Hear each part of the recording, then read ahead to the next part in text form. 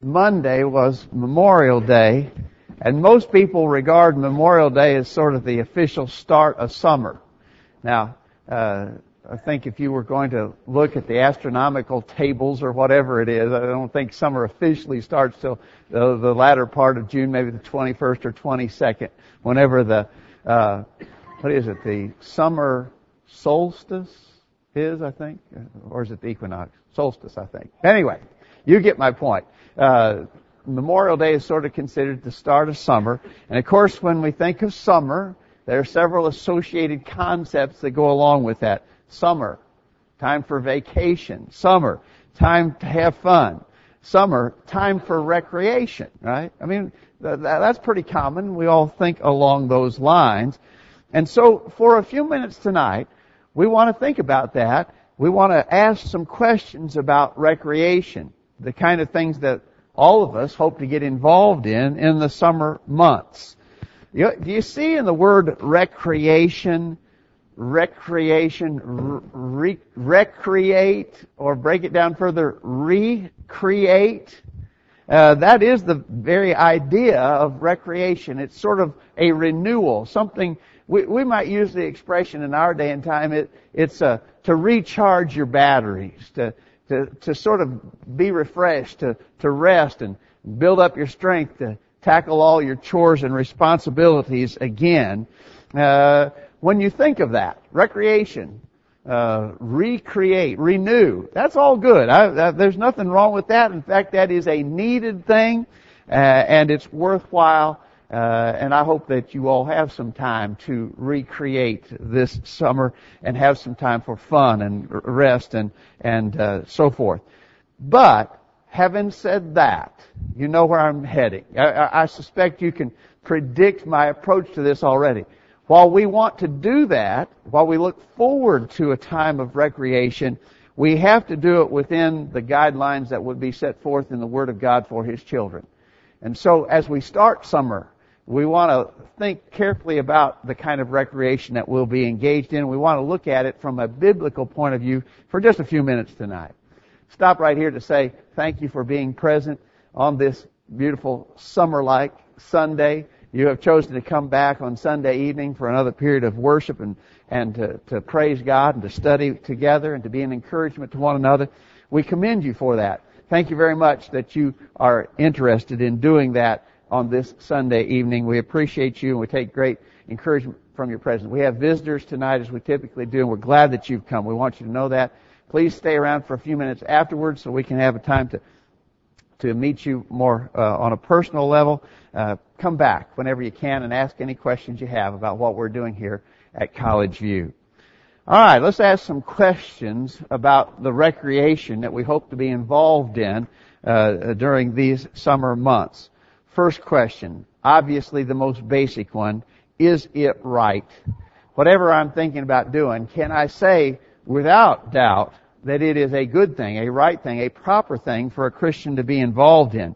Now, we can't judge this based upon what the world thinks or does, because in the world's estimation, anything goes, and whatever it takes, they will do. The world allows everything, anything. There's no exceptions in the world's view as to what you might do when it comes to recreation. For us, of course, it has to be what is God's view of this. Is it right from God's vantage point? And in regards to recreation, how does this affect our relationship with Him? We want to maintain a right relationship with our Father in heaven. Is there anything about this that I'm thinking to do on vacation or by way of recreation that would be wrong in His sight, by His estimation? Not by my own feelings, not by my own feelings, not by my likes or dislikes. You know what? Sometimes when people get engaged in a discussion along these lines, they might start to say, well, it just seems to me, or I think that it would be okay. No, we want to be sure of this from our standard, which has to be the Word of God. In John chapter 12, verse 48, Jesus said, the word that I have spoken, the same shall judge him in the last day. There's our standard for determination. Is it right based upon the Word of God? Now, we could talk more and more about that, but hopefully you agree with me that that's a very obvious starting place. If anything about this activity that I'm anticipating to become involved in would violate that concept of basic right and wrong, this, as you might say, would be a no-brainer. This is a no-brainer. Don't do it if it's not right, and you can't feel 100% confident that it is right. You're doing of it is the right thing. Don't do it. But for those of us who are really concerned about our relationship with the Father and with one another, there are other questions to ask as well. We should ask the question, will this hurt my influence? Now, not only is it right, technically correct to do it, but even if it is right to do it, would in the doing of it in some way or another I might possibly damage my influence. This really has to be a top priority for all of us because we do want to influence others to be right with God. And if this recreation that I'm considering interferes with that, then I should forego it. I should not do it if it has the potential to hurt my influence. In Matthew chapter 18 verse 7, Jesus said, "Woe unto the world because of offenses. For it must needs be that offenses come, but woe to that man by whom the offense cometh." Do you get what Jesus is saying there? It's just inevitable that there are going to be things that will be hurtful to people, that may derail them spiritually, offend them in some way, and hurt them in a critical manner.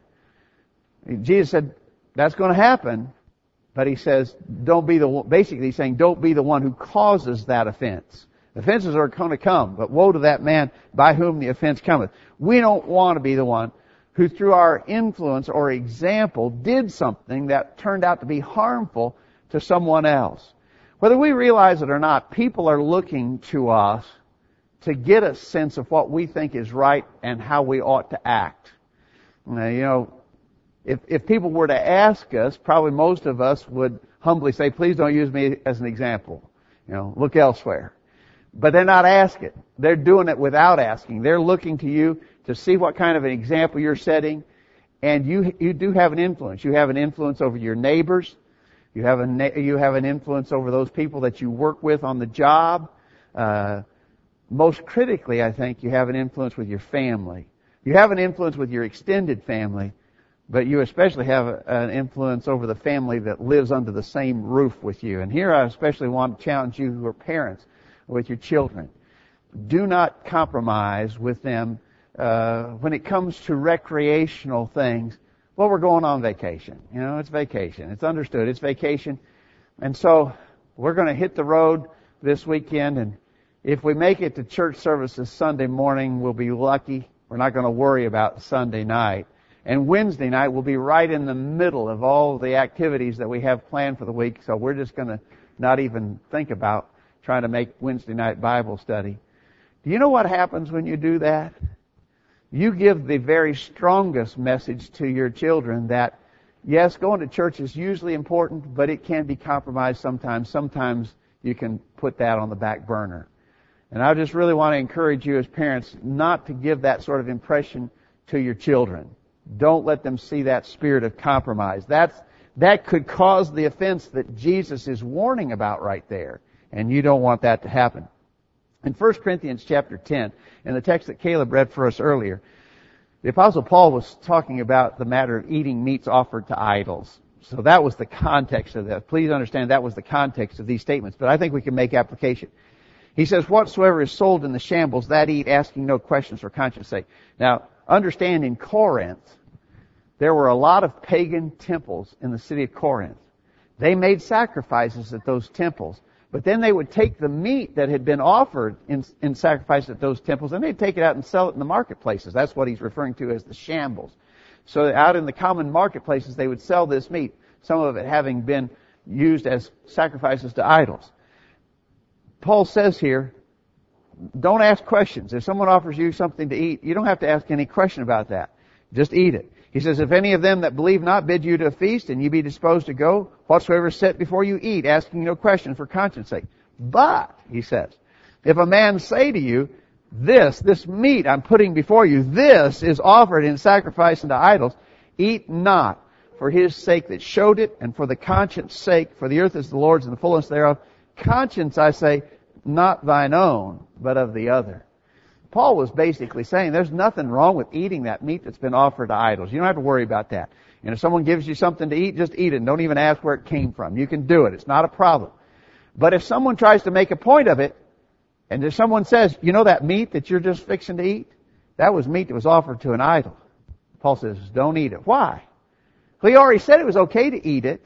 That there wasn't any moral issue with eating it. Why did Paul say not eat it? For the sake of the other. In other words, you don't do anything that would have the potential to offend their conscience. And so he's setting forth a principle here that I think has broad application.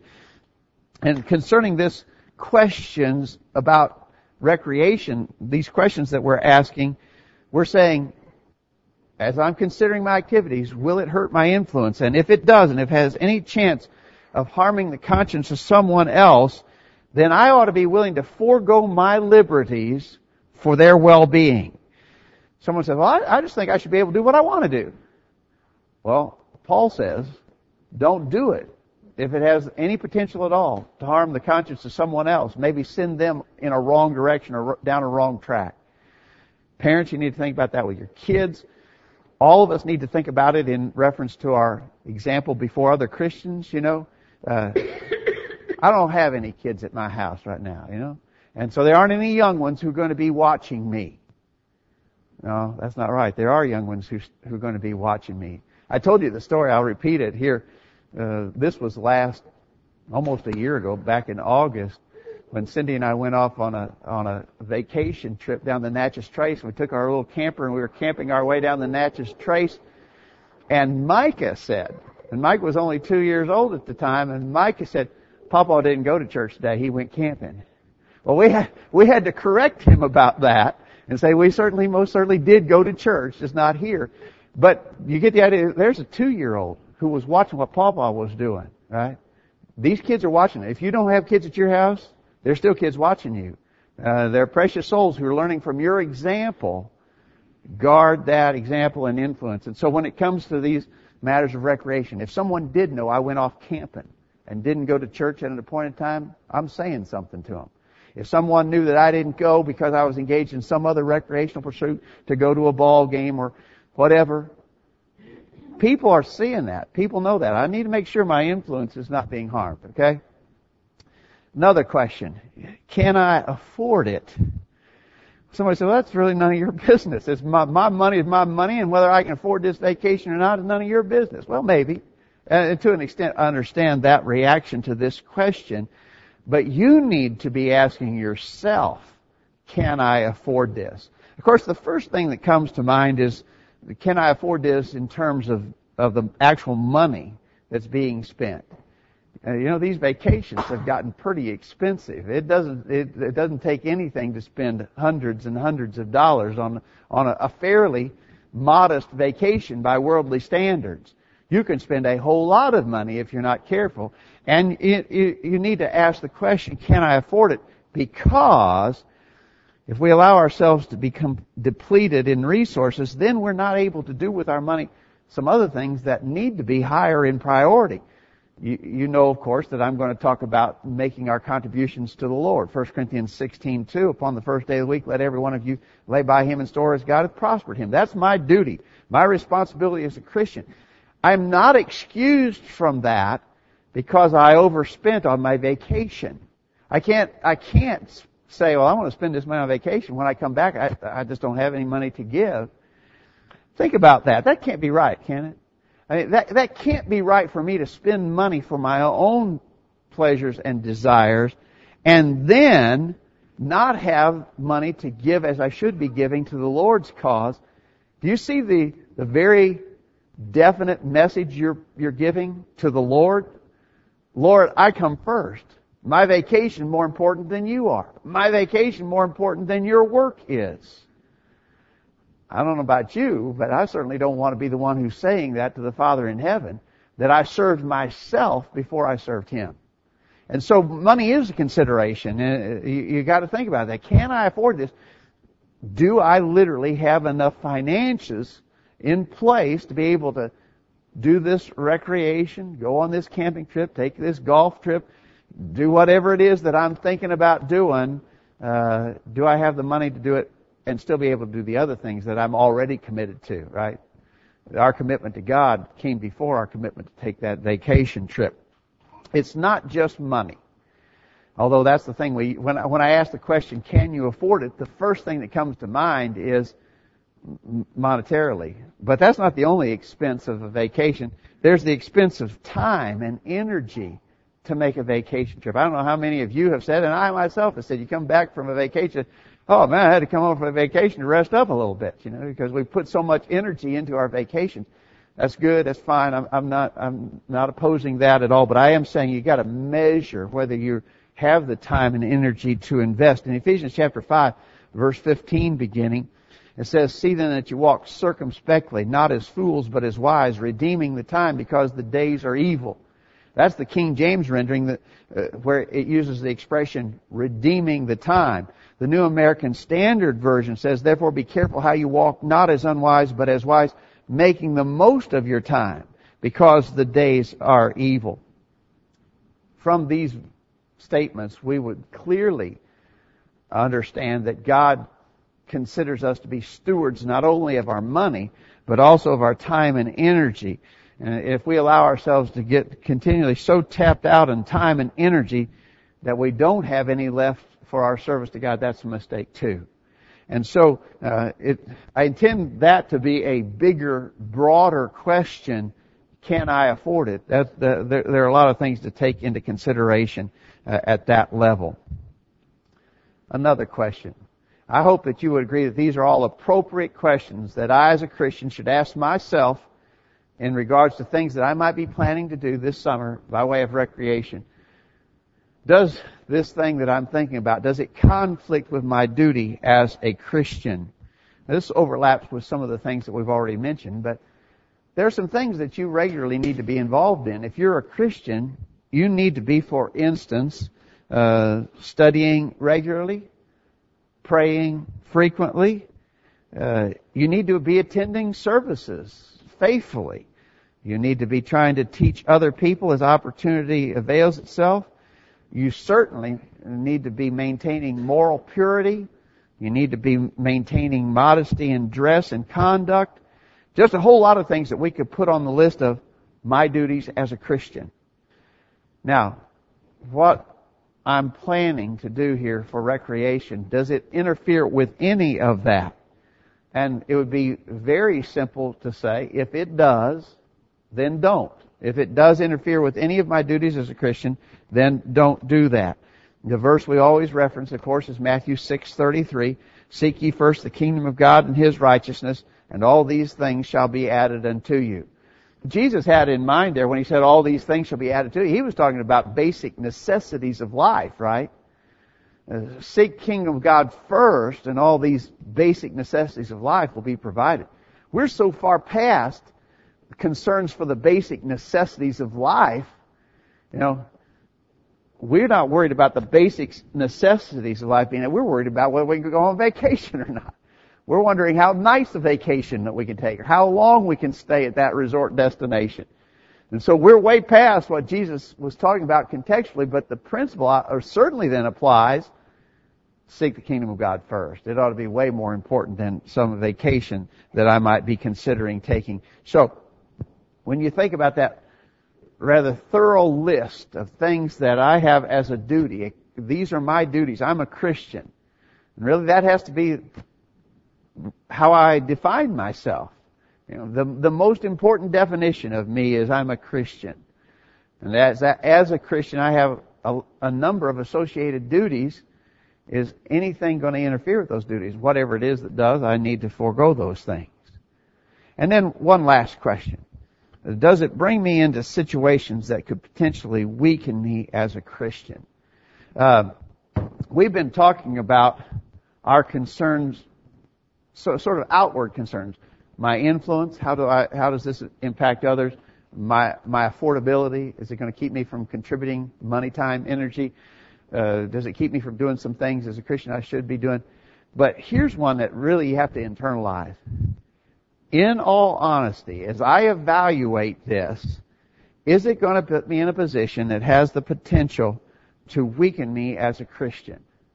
Now right here, you got to be careful about deceiving yourself in the answer to that question. The Scriptures warn us about being self-deceived. Do not be deceived. Evil company corrupts good morals. 1 Corinthians 15, verse 33. Notice Paul warns about being deceived. You can let yourself be deceived in the considerations you make and the questions you ask yourself and the answers you give yourself. In Hebrews chapter 3, verse 13, it says, exhort one another daily while it is called today, lest any of you be hardened through the deceitfulness of sin. What I'm warning you about here is the need for real honesty in personal evaluation. I think, especially when it comes to something that we really want to do. You know, I really want to make this vacation trip. I really want to go on this camping trip. I really want to play golf on this beautiful day. The fish are biting at the lake. They tell me they're just tearing it up. And I got to be there to catch me some. You know, I really think it'd be okay today. You know, I think I can do that. You know, I won't be missed. No one will notice that I'm gone. What am I doing there? I'm engaging in self-deception. And then I'm allowing myself to be put into situations that potentially weaken me rather than strengthen me as a Christian. My real objective would be to get stronger every day, every month, every year. I want to be growing as a Christian, getting stronger. But I have seen, and I don't doubt that you have seen too, people get involved in certain hobbies and pastimes and recreations that take them away from their spiritual development in a negative way. They are growing weaker rather than stronger. That's not what we want at all. As we said at the outset, there's certainly good that, and it's needed, it's worthwhile, it's valuable to recreate ourselves, to renew ourselves, to engage in recreation. That's not bad at all. There's certainly a positive upside to that. But it's not good if we allow it to be a thing that weakens us spiritually. I've known in the past of people who got so involved in some hobby or pastime that they just almost became consumed with it. And maybe in the past they'd been pretty active in the church, trying to do as much as they could, but they got so involved in this or that you could actually observe them weakening spiritually. And we don't want to do that. So whatever it is that you're thinking about doing, whatever you may get involved in form of recreation, don't let that be the kind of thing that weakens you as a Christian. It's certainly not worth it. And I think all of us understand that, and that's a pretty obvious thing to comment about. All right, 5 questions. Summer is upon us.